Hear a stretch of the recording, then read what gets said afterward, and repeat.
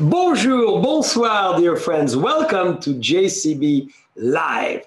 Happy hour where we're going to stay in the wine country of California. We're going to meet one of the most youngest, exciting, charismatic, passionate, sixth generation Californian. His winery was founded in 1858, just a short year after Buena Vista Winery next to it. His name is Jeff Bundschuh. I'm so thrilled because he really represents to me the very cool, exciting California boy. Studied at USC, of course. I went to UCLA, so big competition between the two. He's a great musician. He's an artist. He's all that you dream in the wine world and more. And what he's very good at, as we will see, he is very good at making an historical winery look young, relevant, and turn towards the future. So, dear friends, I'm very pleased to welcome the fabulous and charming Jeff Bundschuh. Yes, there he is. Jean-Charles, I'm flabbergasted and humbled and a bit taken aback. You went to UCLA. I never knew that about you. Cheers. Well, cheers. I never want to say that to you because you're probably a better school and much better educated than I am. So I was trying to hide all those years. Oh, I don't know. UCLA is nothing to laugh at. But being from Northern California, anything south of San Jose is a little suspect anyway, at least in my family. So good. Here's to you. Thank you for having me. Well, to you. And it's very true. You know, I'm reading a lot of Native American stories lately. And it's very interesting that the Indians, the Native American, used to say, we should never populate south of California. There's no water. So I guess you're right. The north is the place. Well, there we go. I guess that even validates it even more. So Jeff, you have an amazing winery, an incredible family tradition. How do we pronounce it? Well, if you have a long time and the elevator ride is long enough, you say Gundlach Bundschuh Winery. If you're talking to your friends or people you love or want to introduce, you can say Gun Bun. We answer to both, but Gundlach Bundschuh are the name of my my great-great-grandfather and his son-in-law, my great-great-grandfather, my great-great-great and great-great-grandfather. They married together back then, but Gun Bun works plenty well. Yeah, they married together. It was kind of a very French-Italian way. You married your cousin, huh? Effectively, it wasn't quite that way, but it was similar. They both, Jacob Gundlach had come over. We say Gundlach if we're speaking European, but Gundlach is anglicized. But he came over. He was the fourth son in a small village in southern Germany, with a family that was educated and was in the wine and hotel business, but he was the youngest, and they didn't have anything to pass on to him. So he hightailed it to California, thinking he was going to strike it rich in the gold rush, and missed that by a year or two. But luckily opened up a brewery and soon enough started selling beer enough to buy the property that we're on today. And the rest is kind of history. The family history started as a brewery. Well, it's actually both, strangely, both Jacob's family, Jacob Gundlach's family was in the wine business with a little bit. In fact, he actually spent, this is for a different time probably, but a year in Champagne in the 1830s, I think, before he got on this boat to head, or it must have been the 40s before he head over to California. But it was a wine hotel business. And then Charles Bundschuh, who was a German that he met in San Francisco, had come with a brewery background, a wine and brewery background. And they both, I guess, were opportunistic, thinking that beer was going to sell more right off the bat to the thirsty gold miners.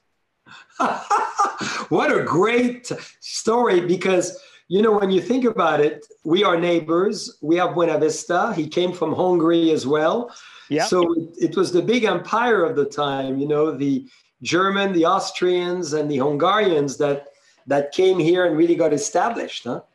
It was definitely that. It was very interesting in that they came, there was enough of them and enough traffic that my favorite story was, Jacob got here in 1850. He established himself, and then he went, and he couldn't, before he left, the parents of his sweetheart would not grant him permission to marry her and take her along. So he left without her. But 4 years later, he went back to grab her, and her parents let her go this time. Her name was Ava. And Ava got to San Francisco, and she would write home to Germany And she would say to her parents, oh, everything in San Francisco is great. I don't have to learn English because everybody speaks German and French. You know, so yeah, like that's a direct quote. I don't have to learn English. Everybody knows German or French. So it was quite the cosmopolitan sort of city. And when you dive back into it, it was amazing to understand that while the time frame was longer, obviously, to get from point A to point B, there was still a ton of traffic coming from Europe to San Francisco and hence north to Sonoma and Napa. That's right. So he spent some time down there, and then he discovered this amazing valley, that Sonoma area, and that was it. Then he started to build the building you're in front of. That's right. He, you know, what he got a hold of, you know, he had known enough about wine growing in where he was in Germany to have an idea, enough such that, you know, he got on his trip. It's another story. He got shipwrecked off the coast of, well, he got stuck in Brazil for a while. And he writes that he would have stayed there had there been any viticulture, but there wasn't. So he kept going. So he knew a little bit about what he's looking for, and he loved the maritime climate. He recognized the stuff that we do, you know, as neighbors, the fog from the Pacific Ocean and the proximity to the bay. And he bought this with a couple partners there in, you know, in 1858. And that's essentially what started. What was interesting about the business then was that this was sort of the outpost. They crushed the wine in this building here, but took the must and the fermenting wine down by barge, what's now Sonoma Creek. And Sonoma Creek's barely navigable with a model boat now, but they used to be the main way of commerce up here. And they would go down to the big wine building, which was in San Francisco until the 1906 earthquake. That's amazing. So you want to show us this incredible building? Yeah, so come on, I can move now, and I'm going to grab a little bit of this. We haven't said anything about it yet, but I'm lucky to be sharing a little bit of these bubbles. Well, tell us what we wanted to make sure today we welcome you with, in fact, Napa bubbles. And this is, you know, Carneros, which is very close to us, you know, literally a few miles away from your winery. And this is Les Disgorges 2013. So it is delicious. It is, I mean, you know, when we became neighbors, and I don't remember the year, but I believe you somehow produced a magical sparkling wine the first year you came. It might even have been from the old country. And this is keeping up the tradition. It's excellent.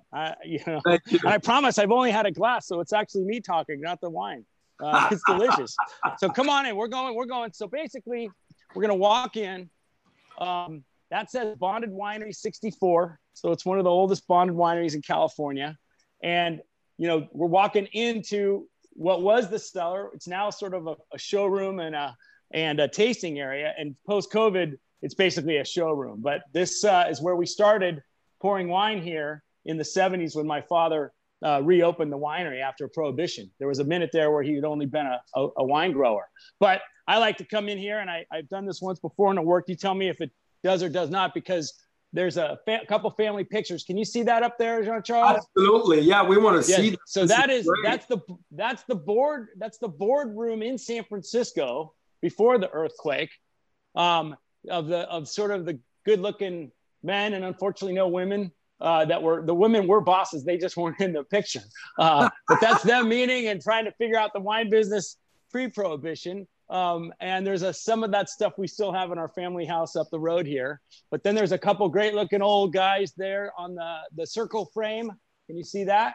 Yeah, for sure. With a nice beard. Yeah, that's Jacob Gundlach right there. And that is his son-in-law, Charles Bundschuh, in the big square. And basically, as I indicated, Jacob came to San Francisco, and before long he needed some help, and he found a guy who also had a history of winemaking and beer making in Germany, but he was in San Francisco, and that's Charles Bundschuh. And of course, Charles, being entrepreneurial and enterprising, was young enough to eventually convince Jacob that he was a fine suitor for Jacob's daughter, Francesca. And so that's what happened there. Francesca and Charles married, and they had a son named Walter. And this is the part of the family where I'm really glad I got their brains and not their haircuts, because both of those two guys don't have a lot of hair. But and you gotta show us your hair, because I know you have a lot of you know, that's it. charming surfing blonde hair.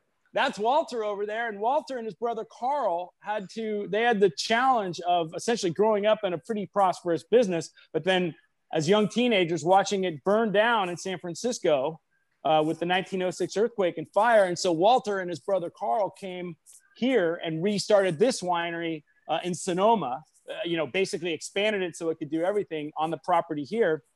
And his generation is interesting because Walter was lucky enough to marry Sadie, and Sadie's family helped Walter sort of procure the family property, of which I'm a very lucky, recipient of. But his brother Carl wasn't quite as lucky in terms of what he inherited. So he went over and became the first winemaker in Inglenook after John Daniels died pre John Daniels at Inglenook after Gustav Niebaum died. So if you go back in the early days of Napa, he was apparently known for, they called him Whispering Carl because he was so loud when he was over there. He must have absolutely been a bunchu.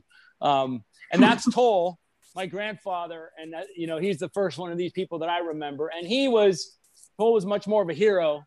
Can you see him up there, John Charles? Yeah. Oh, yeah.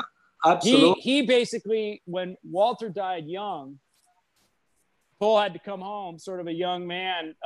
He had just finished undergraduate school, and he came home to tend the farm, so to speak. And Walter had died, and with him a lot of institutional wine knowledge because Prohibition had been there. So he had to go through a long period of his life kind of protecting the property, getting the vineyards replanted, planting some other things, and really just essentially saved it for my father, Jim, who, he's lucky. He's alive, so he doesn't have a picture up there yet. I'll find him around here somewhere. But very charming man. But basically Jim and, my dad convinced Toll, my grandfather, was that they could do it. And my grandfather at first didn't want to bestow all the family heritage on him until he proved that he was serious. But that's what happened. He got serious. And really at that point, kind of originated the rebirth of Gundlach Bunchu as we know it today. The big pre-Prohibition, and it kind of went through three phases. One, it was a big producer. By the time it burnt in San Francisco, it was about 5 times the size that we are now. And then it trickled along until Prohibition. Then we became basically farmers, wine growers, and mentored by some great people from Carl's Bunchu's universe, Louis Martini being primarily one of them. And then Toll came along essentially and held it.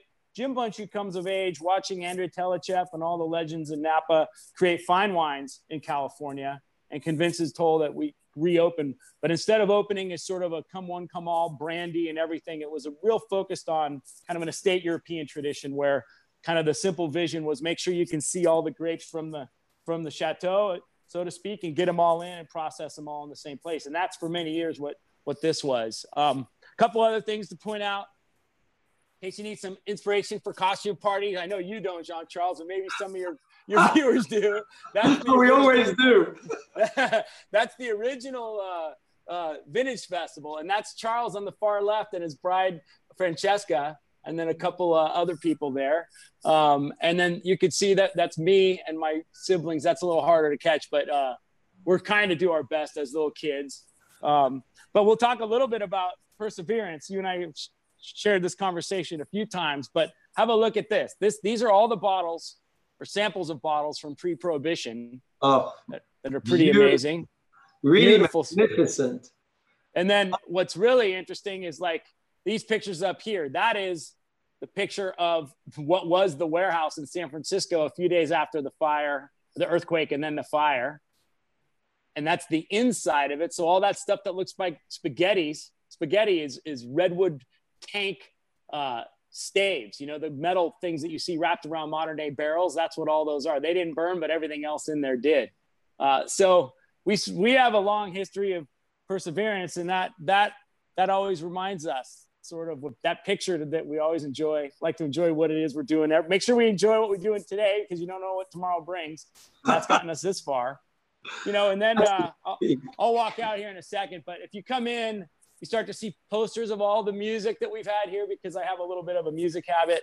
And there's some interesting people that have been here. We have our own little music festival. And then because I'm so inspired by musical artists and the art that they do, we have a fun time with our merch. So you've seen this before, but some nice gun bun, psychedelic gun bun hats and merch. You know, when you've been around 160 years, you work to stay a little fresh. So here's some other merch. Yeah, you're staying very current. You're attractive all those young. That's it. You know, I you know, those who know me know I love a lot of hats. I love my hats. So there's a lot of hats up here. You know, and then I promise, of course, my dad would want me to say this. There is wine in our tasting room. It's right there. I promise we do have wine in here. But anyway, that's a little bit of an overview. So Jeff, what did make you go into the wine world? I mean, sixth generation, which is phenomenal. You study at USC, you're passionate about music. And I know your sister as well. Yeah. Your younger sister is with you too in the winery. What convinced you to want to continue this tradition? Well, you know, I mean, you know, because of Wi-Fi, I can't get you out into the field, but I have a very much a passionate connection to our estate vineyard and our location here. And I don't think I probably could have articulated then, but I had a drawback to that, you know, growing up in it, even though I'm the first to admit that all the forced labor that I did from like age 10 to 18 ensured that I would never want to really be working in a garden ever again in my life. Well, I did a lot of work, but I still loved the place. And thank God my cousin who's with us now is kind of the farmer in the group. But I especially loved, it all comes down to the people. You know, we have a little bit of a French connection in that when I was, you know, 17, 18, when my father had reopened the winery and we were getting momentum, we became the only winery distributed, only California winery distributed by Seagram Chateau and Estates, which in the 70s, you must know a lot about that company. They had a division of Seagrams. You probably know more than I do. But what I do know is that in those days, as an 18-year-old in my grandmother's house, when the executives from that company, this was a company based in New York that basically they own the distribution market for classified growth French wine. You can correct me if I'm wrong. Yep. And we were a little estate winery in Sonoma. And as an 18-year-old, I'd get to sit around our family table with these very sophisticated French vignerons and the people that sold their wines. And I mean, in those days, Margaux was expensive at $30. You know, and Petrus maybe was $50. It was super expensive, but it was the best in the world. Or so, you know, and that was kind of the aspirational place to be in. And as I sat around that table, I would watch sort of what I loved about my family business combined with a kind of a pursuit of excellence. Yeah. And all yield something pretty special and that was a celebration of history, celebration of very, very hard work and attention to detail that goes into all fine winemaking. And yet like separated by oceans and a large landmass, there was a passion there that was just hard to put your hands around. And what was interesting was that was before I actually got into the like commercial wine world and realized that the farther away you got from the cellar, maybe there was a little more attitude. There was a little more, you know, wine kind of picked up a little bit of baggage that made it a little less accessible to people. You know, knowledge maybe was perceived as a prerequisite to enjoyment. And, you know, and my foundation story was watching that. And so as I got to college and I started to sort of see what was out in the world and that people were really interested in wine, but they were intimidated by it. They were kind of scared. And I was like, wow, they don't really know where I grew up. That's a short-ish version of a pretty long story. It took me a while, but ultimately it came down to the people that I grew up who made it. Yeah. And then the people I got to see enjoy it and how it all worked together. And that keeps me going every day to this day. And what part of the business did you like the most? Were you really sucked in by?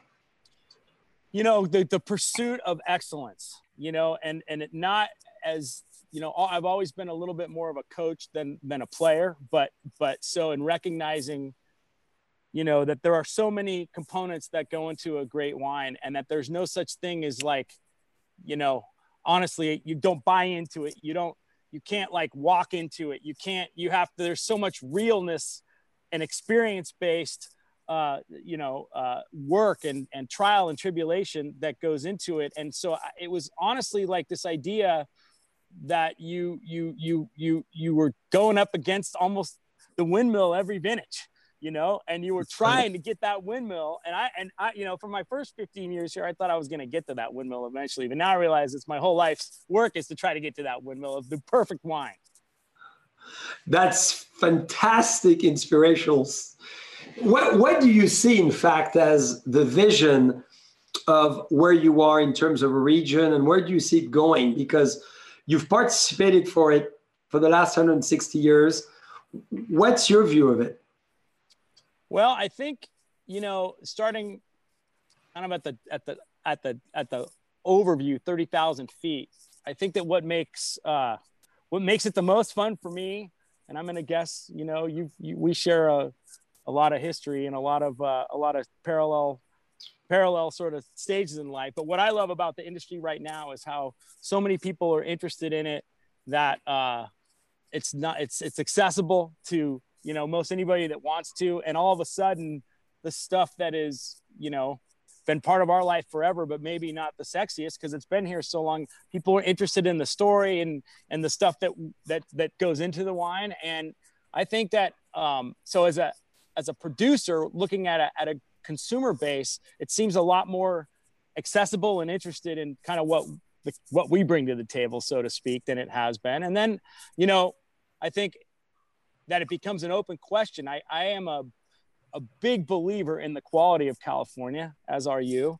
And I think that, like everyone else, we're kind of waking up to the fact that that's not stagnant, right? That definition of quality, which always has been a little bit of a pursuit, you know, the windmill chasing. Well, as the climate changes and as things evolve, the windmill itself starts to move a bit, and it adds another layer of kind of fun and interest if you can get away from the scary part. But, you know, for instance, we, you know, Buena Vista and us, we're in a relatively what historically was a cool region. You talked about visiting California and you're in your youth, and, you know, that was when this was a lot cooler. And that's why Carneros, you know, hang its hat on beautiful wines like this, beautiful Chardonnay and Pinot grapes. And all of a sudden we see that heat kind of creeping down, and places that never were, it's a little scary, yes, but all of a sudden now things are tasting pretty amazing and getting fully ripe here that we used to not be able to do. And that becomes exciting. So I'm bullish.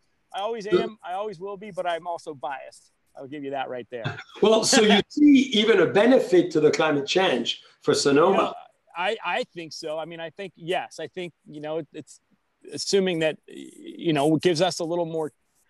I think from a wine quality standpoint, there's no question. I mean, it might take a knock out of some of our, you know, Pinot and Chard were planted in marginally warm areas that are now real warm.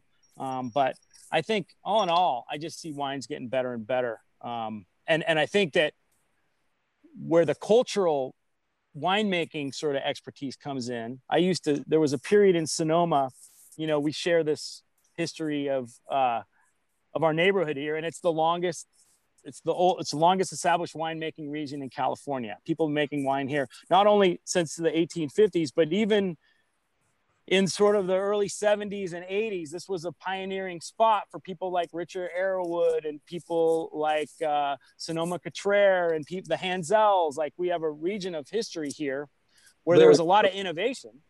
And then I think that what happened, you know, in the 90s to early 2000s is a lot of the young energy that I believe in so much in anything, to bring in new blood, you know, because everything was so established here. There wasn't a lot of like custom winemaking facilities. You sort of had to be born into it or buy into it.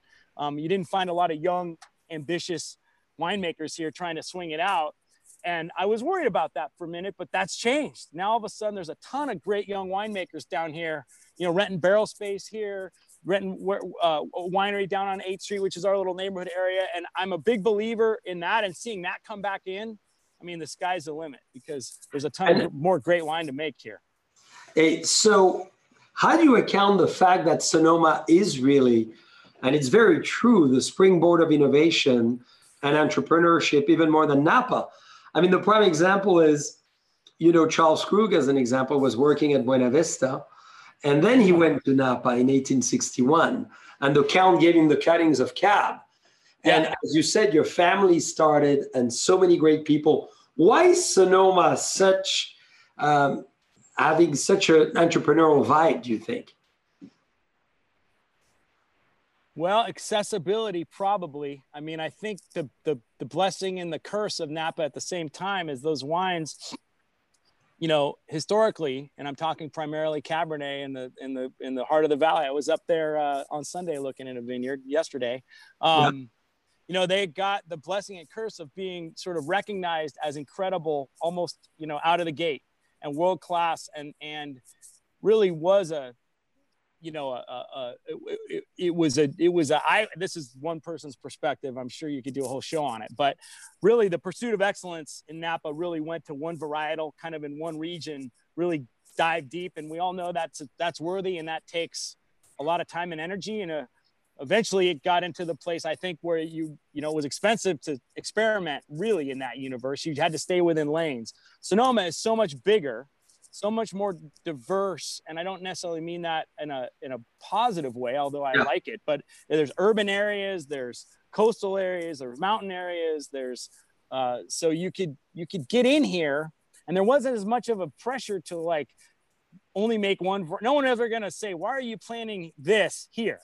You know, I look at this, we haven't had it yet, but like the French Colombard. Well, let's go for it. Let's do it. I'm sure that if you planted this in Rutherford, you know, people would spin their head around 3 times. What are you doing planting this in Rutherford? And in Sonoma, you know, you can kind of do what you want a little bit and figure it out. And that may be stereotyping, but that's a little bit my observation.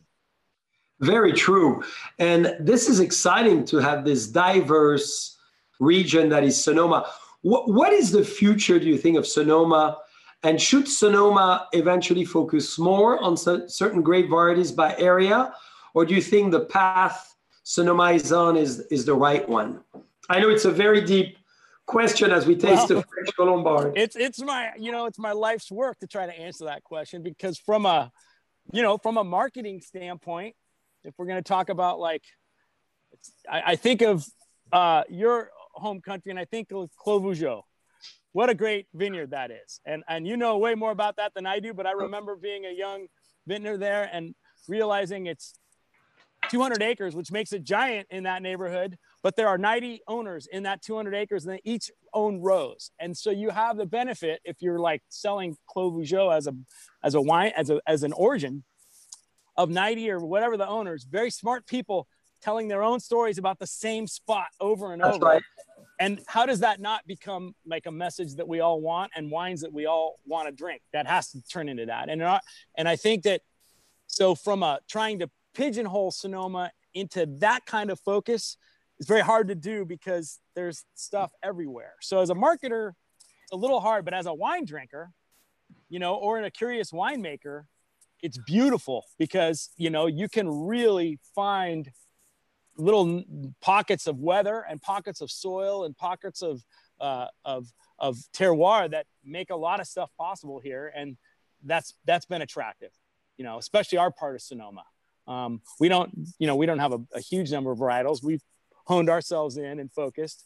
And I like that a lot, but that's probably, it's a yin yang in terms of the whole county, because it's big and it's diverse. And what is, as Grenache Bundschuh, your favorite grape varieties to work with? Well, Cabernet, I mean, the Bordeaux, how we planted Cabernet. My father insisted, and I don't have a map in front of me. You mentioned Carneros. We literally border Carneros on the southern part of our property across the street. In fact, he was on the panel that created Carneros and opted to keep us out of it. Sometimes I kick him for that on our lower section of our vineyard. But he did that because he passionately felt that our vineyard, which is up against, I can at least point up here. There's like you can see there's a mountain up there. You can't see the vineyard, but there's a better spot. Bear with me. That's a beautiful image. Look at this winery. I'm going to walk up here, and maybe you'll get to see the top of Arrowhead Mountain here, or very close to it through our stage. I don't want to go too far. But if you, it's hard for you to tell, but that's a half a mile away and maybe 800 feet in elevation. And our vineyard goes from the south of that peak. And he knew instinctively that the exposure facing south, the soil type, which was all this ash from the volcano instead of typical Carneros clay, was going to yield better Cabernet and ripe Cabernet. And so he planted Cabernet there in the early 70s. And we've been chasing that ever since. It's the most unusual place to grow Cabernet in New World, California. At least it historically was.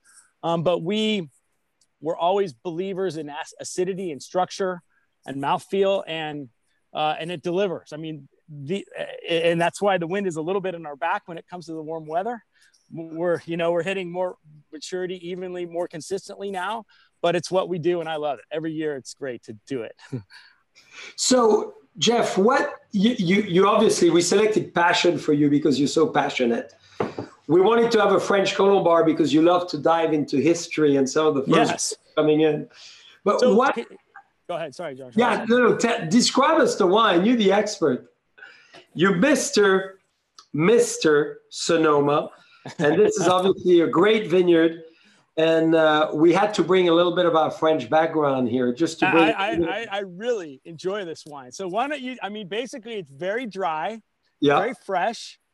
Those are two words that we love to use to describe any white wines that we drink or try to make here. So, but French Colombard is what we would call an OG varietal in not only in Sonoma but in all of California. Here's you for not pulling it out. What's the story with this vineyard, and how do you have these grapes? Well, we're very fortunate. We've had them for a long time. But what I wanted to ask you, Jeff, besides even the wine, you're an innovator yourself. We just looked at your tasting room, bring history, and then great T-shirts, great hats, great merchandise, very cool musician. What do you think of the screw cap? I like it. I have to tell you, I was a slow adopter. It's funny because our marketing team has a hard time with this as traditional. I'm a pretty traditionalist when it comes to wine. It probably harkens back to those days sitting around the table with the C&E people, the Chateau and Estates people. And so I'm a big believer in all things technology and all things progress forward, but I'm not a believer in being on the bleeding edge. And so when screw caps came out at first, I was a little leery of the quality impact, a little bit on the presentation, but I don't get caught up in that too much.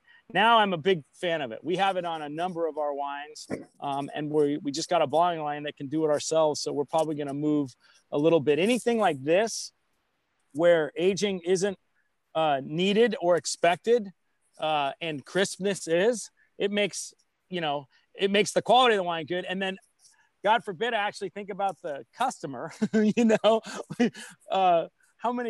How easy is it? Not only for anybody at home, but for the sommeliers and the people that have to, move a lot of wine quick. It just makes, why not have it? As far as I'm concerned. Totally agree. So I have no problem with the screw cap. Well, thank you, Jeff. So before we move to your other fantastic room, tell us, as Jeff Boonscher, what inspires you, Jeff? Because you're such a wealth of information on California. You represent so well the family and the vision from the last 160 plus years.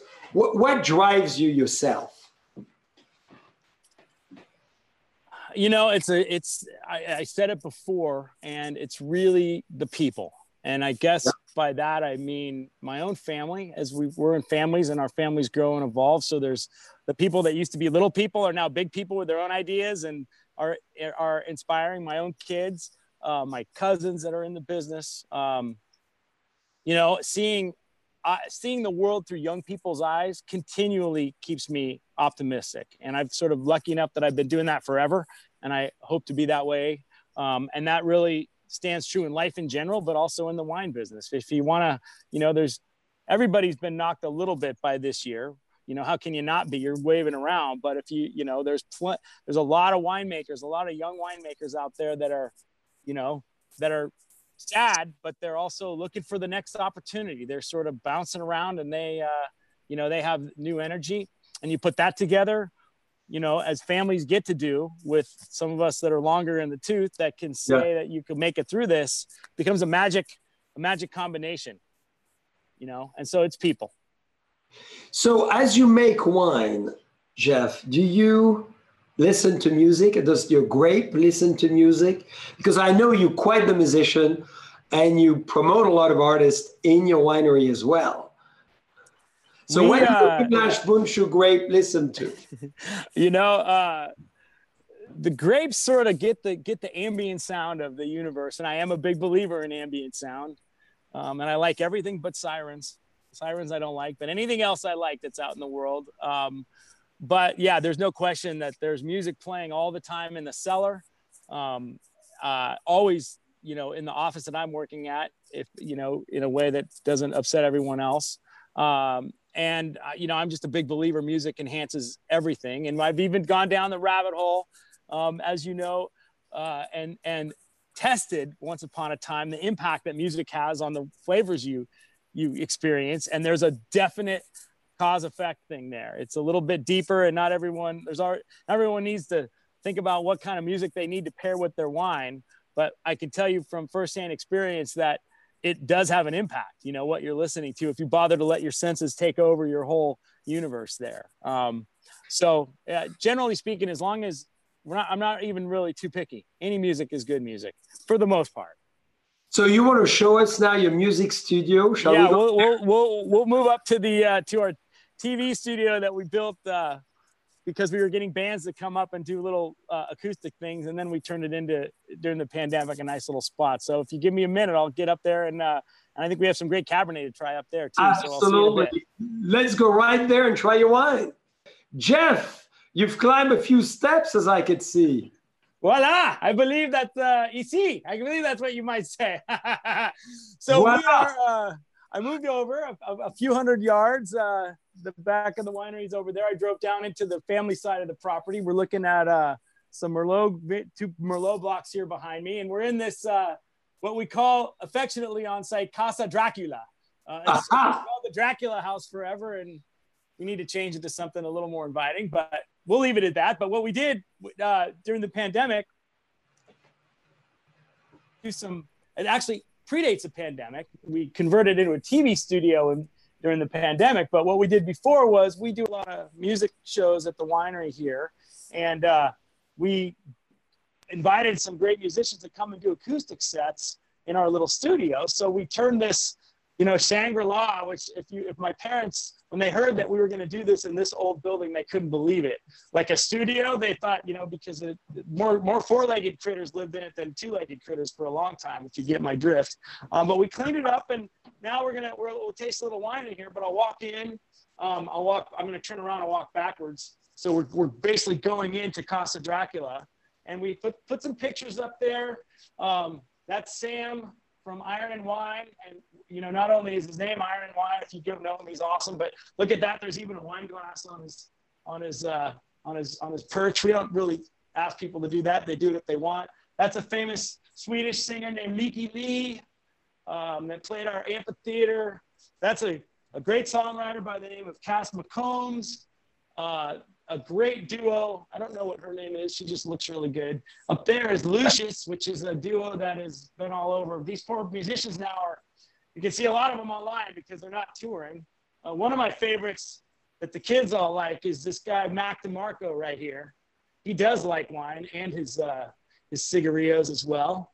You know, and then we get a couple people. I'm a big fan of up and coming artists that are trying to make it. We get a couple people that people have heard of before. That's Chris Robinson from the Black Crowes, if you guys know who that is. We have a few people like that. But in general, you know, I think we were talking offline, that one of the things I think we share about the business that we're in is that it's really fun to do things where we can share wine and share it with people, doing things that they love, being with people they love. And for me, music's a big part of that. So it wasn't a big arm twist for me to like take a few spaces here and turn them into performance areas.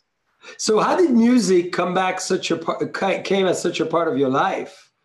Because this is amazing. It's so well intertwined with the wines and you know, it was an 80-year-old woman now that maybe I'm penalizing her. Maybe she was 75. And this was maybe 15 years ago. And it was at a executive seminar. And I was lucky enough to be a part with a bunch of other winemakers that were much more successful and seasoned than I was. And I was the young guy, and maybe the only one in Sonoma, from Sonoma at that matter. And she didn't know anything about my history. She didn't know that I was in a band in college. She didn't know that I still have a lot of friends in that space, that I had opted to come home. You know, my passion is definitely my family and my space here. But I did leave some music behind when I left Los Angeles to come up here. And I was also, you know, looking for ways to make a 160-year-old winery be, you know, kind of relevant in the context of the wine world. It sounds crazy that you couldn't be having a history like that, but in those days I was more interested in talking about where I was going as opposed to where I'd been. And this woman, I took some sort of test, Myers-Briggs, I don't know what it was, but this woman who I now know must have been some sort of a future seer, like looked at me and said, "You need music in your life for real." And I still play a lot of music. I had played, but she goes, "No, you really need it." And this was at a time 15 years ago or so where I needed a little kick in the pants.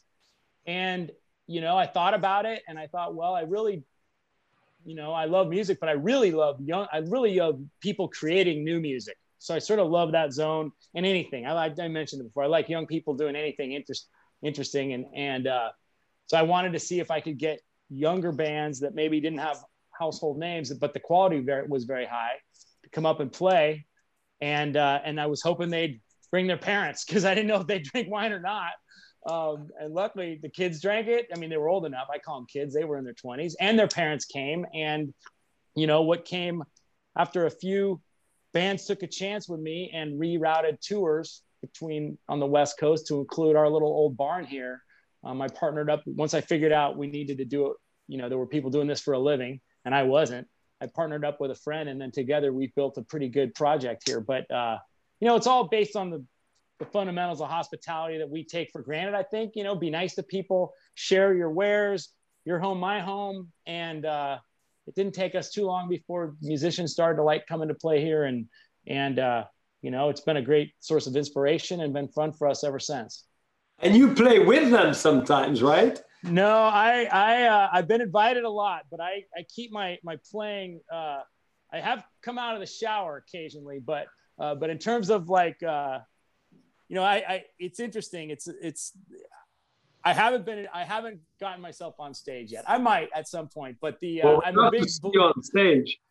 Well, what's a big believer, I wasn't very popular in my town of Sonoma because I didn't put the local bands up, because I was very much into wanting to get people who were pursuing it for their lives all in,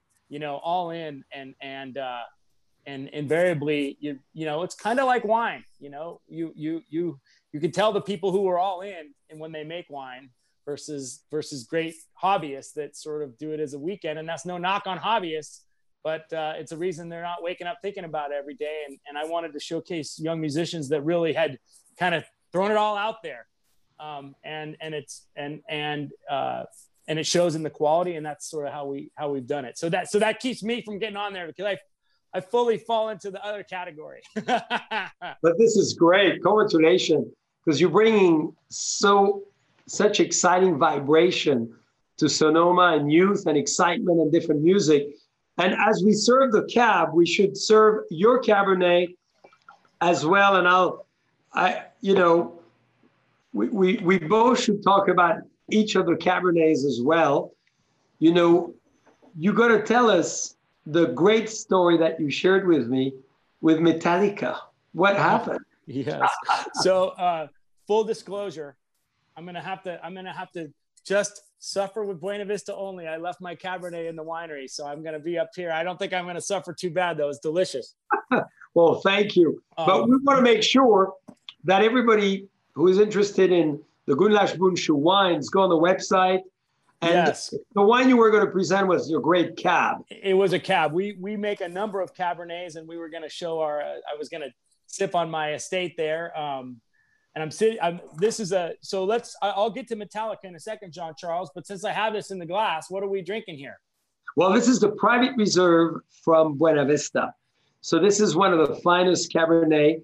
Although we've created since then the Chateau Private Reserve as well. But this is very exciting because this is really exactly what you were talking about. A lot of people told me specifically and a few of us, oh, Cabernet does not really blossom the way you'd like it here in Sonoma. And we started to taste some amazing wines, and yours included, of course, and great vineyard. And we said, we got to do a phenomenal cab from this area. And here we go. That's the result. So very small production, 200 cases only, prominently sold at the winery. That's it. And this is our representation of that soft, elegant, and 60-day long cold soak and fermentation of Cab. So this is 100% Cabernet from Buena Vista. But you should describe yours. You got to describe yours. Well, they share a lot of similarity, and they're both a little bit. They're both have some body to them. It's not just a bright red fruit. I look at things in terms of balance and in terms of sort of dark fruit and red fruit. Dark fruit being currants and plums, and tobacco is not a fruit, but you know where I'm going. And then there's red fruit, kind of bright red cherries, maraschino cherries. And what I've always liked about the cooler side of Sonoma when it's done right is you get a lot of that black fruit as opposed just to the overt red. And there's a lot in this. The tannins are very well balanced, and essentially it's fairly reminiscent. I think that it's funny. I was just at the, I mentioned that I'd been in a vineyard, looking at a vineyard on the Rutherford Crossroad there. So yeah, right the heart of Napa. And we're over there looking at some grapes that, it's a tough year, but there's a few that are it's a chance for us to walk around vineyards that have fruit on the vine still. And so I never really walked through the heart of Napa before, a Napa Cab vineyard. Yeah. And it's interesting for me to see, because I'm a big believer in what Sonoma can do. And that didn't really change my opinion too much, being on the valley floor down there. I think you have to find areas that are a little more on the slope. You have to find stuff that works a little harder to grow. The yields, I'm sure, I don't know where this is grown, but I'm sure they're nothing comparable to some of that rich Napa Valley floor where the yields are so high down there. That's very interesting. So, I came home pretty optimistic about my life's work, which I guess is good. So we can expect a Jeff Gunlash Bundschuh Cabernet from Napa Valley soon. Well, I'm not opposed to it. I have a lot of friends that make really good wines there. And our executive winemaker, Keith Emerson, is, he makes wine at a great vineyard up there called Vineyard 29 in St. Helena. We know those vineyards very well. My cousin just came back to work. He spent half a career there. So I'm not opposed to it. If I can find the vineyard I like, but there's still some work to do over here as well. This is delicious, Jean-Charles. Well, congratulations. Thank you, Jeff. So, Jeff, personal question. What is your dream? See, I could see in the chat, there's a lot of people very interested in your vision as well of the future. What is your dream? Not just the winery, but yours. No, but I mean, I honestly, I used to have a real catchy, true answer to this. I wanted Mudhoney, this grunge band from Seattle that was famous when I was a kid, when I was younger. I wanted Mudhoney to play in my barn, and I wanted 100-point wine from Robert Parker. And I got Mudhoney to play, and I got 98 points, which I'll take as 100. And so, well done. Ever since that's happened, I'm kind of reformulated. It's kind of a day by day thing, So that because it came true. Who knew? So I think that I'm a sixth generation vintner, and also I haven't pre-thought this because I haven't thought about this. No one's asked me this, but I think that when I started, I probably paid more attention to succession than I did to business. I was so interested in retaining what my family had built, the spirit, not the income, but the spirit, of course, the land, that I focused a lot on that and not as much on the business side. And eventually I got around to business, but in those early years, I kind of thought through, well, you're we're not a family that makes our kids do anything. So you sort of have to be lucky enough to have a kid that wants to do it. And my parents were lucky enough that they had me, and I definitely have been into it, but I know that my kids may not. And I've always thought, well, if I can hold on to it in family ownership for 2 successive generations after me, so that maybe my kids don't want to do it. So I have this goal that the winery is still in my family's hands when my youngest daughter, who's now 18, is 62 years old. That's amazing. And I think I'm starting to allow myself to think that could happen, because it's just, we don't take anything for granted here, and you never know. We have a great history, but like I showed you those pictures, it could change. So that's a goal for me. That's a dream. Well, tell us, how is it, by the way, you brought in your sister, part of your team now, which I was delighted to see. So how is it to work with your sister as a family business? It was, she was a gift when she came back. It was a gift for me to have her come back. And I should say my brother is here too. He wasn't back. I think he came afterwards. So for a long while there, it was me, fighting those windmills on my own. And that's not really, that's not a true statement at all, because we're only really as good as the people that work here. Yeah. But we hold a lot of, I'm sure you do too. Everybody who works around here is like family. So everybody matters. And there's a lot of, if you ask me what the pressure is of the business, it's mostly making sure that everyone who works here can feel good about working here and go home and feed their family. That's by far the number one goal. And having someone to take that kind of position and share that with, besides my father and me, was really a blessing. And so, having her as a part of that team has been great. And it was a great energy for people that worked here. And then more recently, my cousin Toll Merritt just came back after a long career managing lots of vineyards on the Napa side. And now he's here working with us at our new winery and new production facility. And it's a magic thing, because I think it's funny to say this, and I'm probably talking to one of the few people on the planet that can relate to it, but the family heritage thing, you don't know why it inspires people. If you're like, for me, I'm in the middle of it, and I know my family story inspires people, both that I work with and people that buy our wine. And I don't understand why. It's just what we've always had. And it's taken me a bit to grow into the fact that it really can mean so much to people. And since I figured that out, I cherish it with my heart. And I also think that it makes a Boisset family or a Bunchu family that much stronger, because it's so connected. That's our roots, and we're in it. Well, congratulations. What a legacy you're building. And you eventually anticipate your kids to go into it, but they're very young still. How old are they? They are. I'm not sure. I hope that, I'm hoping that like either they or their kids eventually will go into it. That's a hope. It's not necessarily an expectation, but because I would never want them, but it'd be nice if it happened. And then we'll see where it goes. Luckily, my cousin has a few kids, so you never know. So, Jeff, you've been amazing, and obviously an incredible inspiration. What a family legacy, what a history. You've done so much for your business. Now, what message do you think you would have for others during this time and in general in life and business? Because besides all the things you do, from music to wine, you have a lot of great advice, and you're very wise. The terroir, the roots of Sonoma makes you a very grounded individual. So why don't you openly give us your thoughts about what you recommend? Well, let me put on my glass so I can see, because my other glasses. So I'll tell you, I will give you some wisdom, but I'm going to tell you where I got it. Starting to drink. And it was from you. Your listeners or your fans may not know that, or maybe they do, that we were most recently together on a panel with Wine.com, a great business partner for both of us, I'm sure.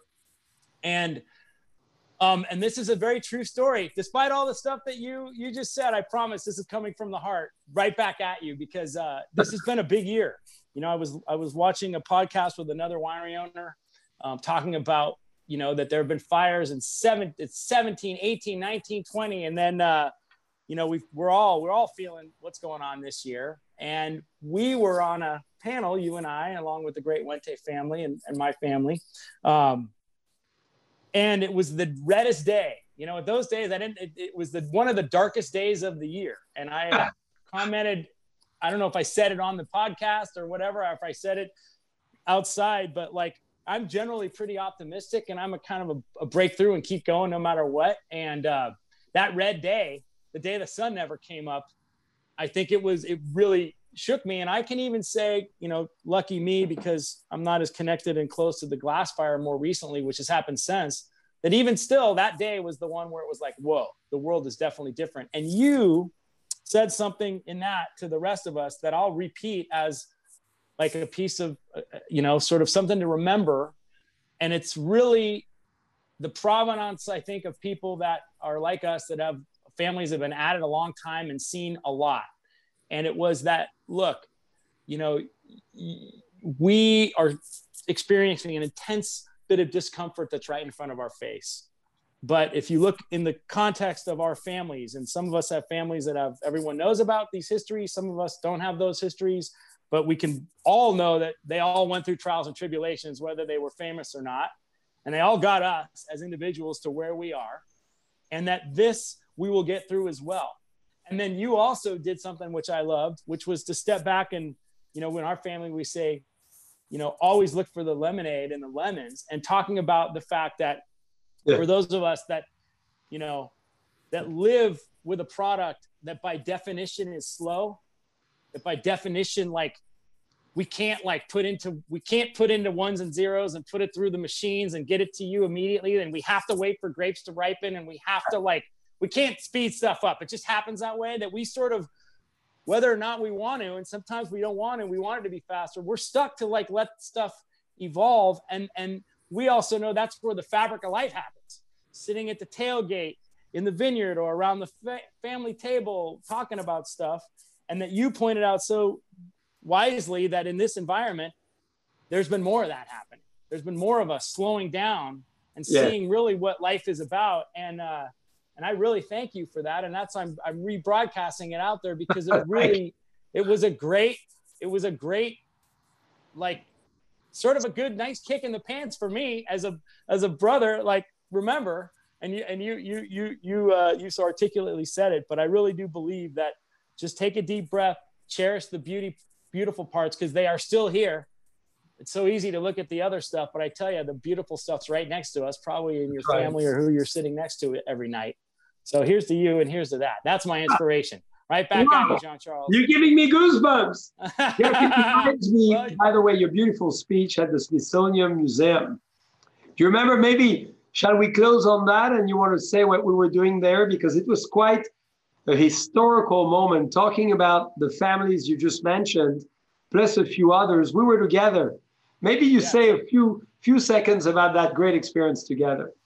Well, we got lucky that it was I guess what was happening, the history of wine was being introduced into the Smithsonian, and somehow we got invited to that. And I don't spend a lot of time east of really Weinberg here, Sonoma, let alone in the nation's capital. And that was a room full of, great people and great service givers and people who were passionate about food and wine and history. And it was an honor and a privilege and a little bit awe-inspiring to be included in that. I believe it was was it a Julia Childs inspired by sort of her memoirs, and a big, you remember being there. The kitchen and the demonstration kitchen and all of that. It was amazing. Exactly. And you delivered quite a speech on the history of California. I loved it. Well, I am, I think, I'm obviously, I'm a fan of California, and I remain one. And I know you are too. And I think that that's another reason I appreciate all your words, because those of us that have been here a long time, forever, it's easy to, there's a lot of people leaving, but boy, there's really no reason, if you're I really think there's so much going on here that's good in life and in wine, that there's something for everybody. I totally agree. And Jeff, I cannot wait till our next show. We're going to do it together in person in your caves. And we'll do Gunlash Bunshu Caves, Buena Vista Caves, and we'll walk, because we are neighbors, we'll walk with a bottle of beautiful Cabernet from your estates, and we'll talk wine and vision and history and legacy and the future of California.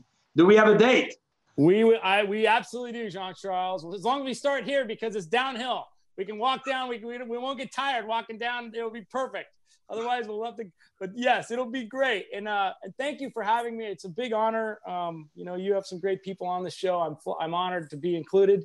And congratulations to you and all the success with Buena Vista and everything else that you're doing. Well, and to you, and you've been a true inspiration and representing such a family legacy so well, and being such an ambassador of America in California, and really welcoming, and I need to say that to everyone, little immigrants like me. As your great-great-great-grandfather came, you opened your arms the first time I came to Buena Vista and say, come over, and I will never forget. So, Jeff, thank you so much. Thank you, Jean-Charles, and thank you, family. Team. Here's the family. I'll see you in person next time, I hope. Okay, bye-bye. So, Jeff, what about the Metallica story? You never told us. Well, that's what I've always said to my family and to my people here, just keep your head up. You never know what's going to come your way, even in a pandemic. And lo and behold, a guy that I met a long time ago when I was learning about the music business showed up for a wine event here. And when I heard he was a music guy, I took the tour myself, trying to educate.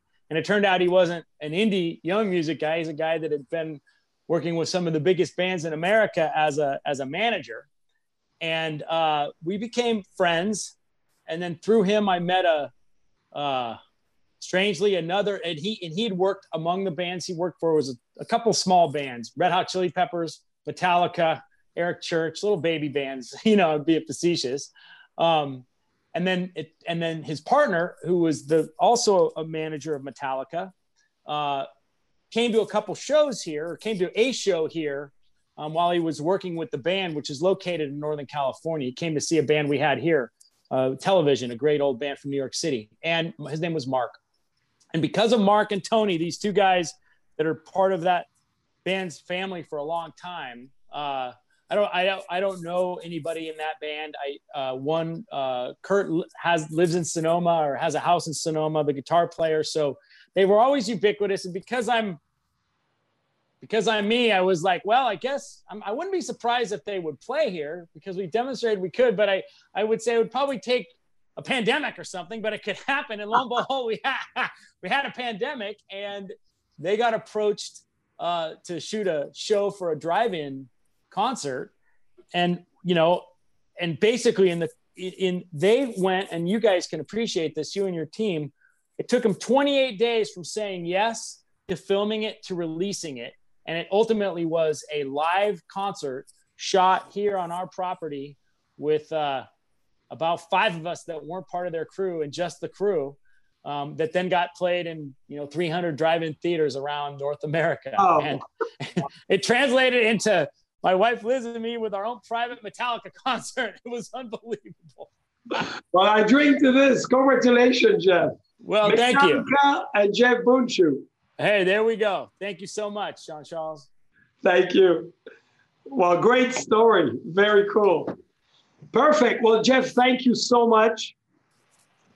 All right, well, keep me posted. Awesome. When you're over next door, keep me posted. I'd love to come say hey, and maybe I'll see. Are you at where are you at Raymond right now, or are you at Oakville? Yes, exactly. We're at Raymond. Yeah. I want to see the Oakville tasting room too. I was saying to Walter that I'm so excited about the program there. Yeah, you got to get some wine in there, because we want to buy your wine and promote them both in Hillsburg and here in Napa. So you let us know so we can them. He called, and so we talked about that. But I'm also just I'm really glad you got that. That's a great space. It's pretty exciting that's yours. Well, it's the oldest wine store, as you know, in Northern Cal, 1881. Can you imagine? The first one who sold wine at the time, food and mercantiles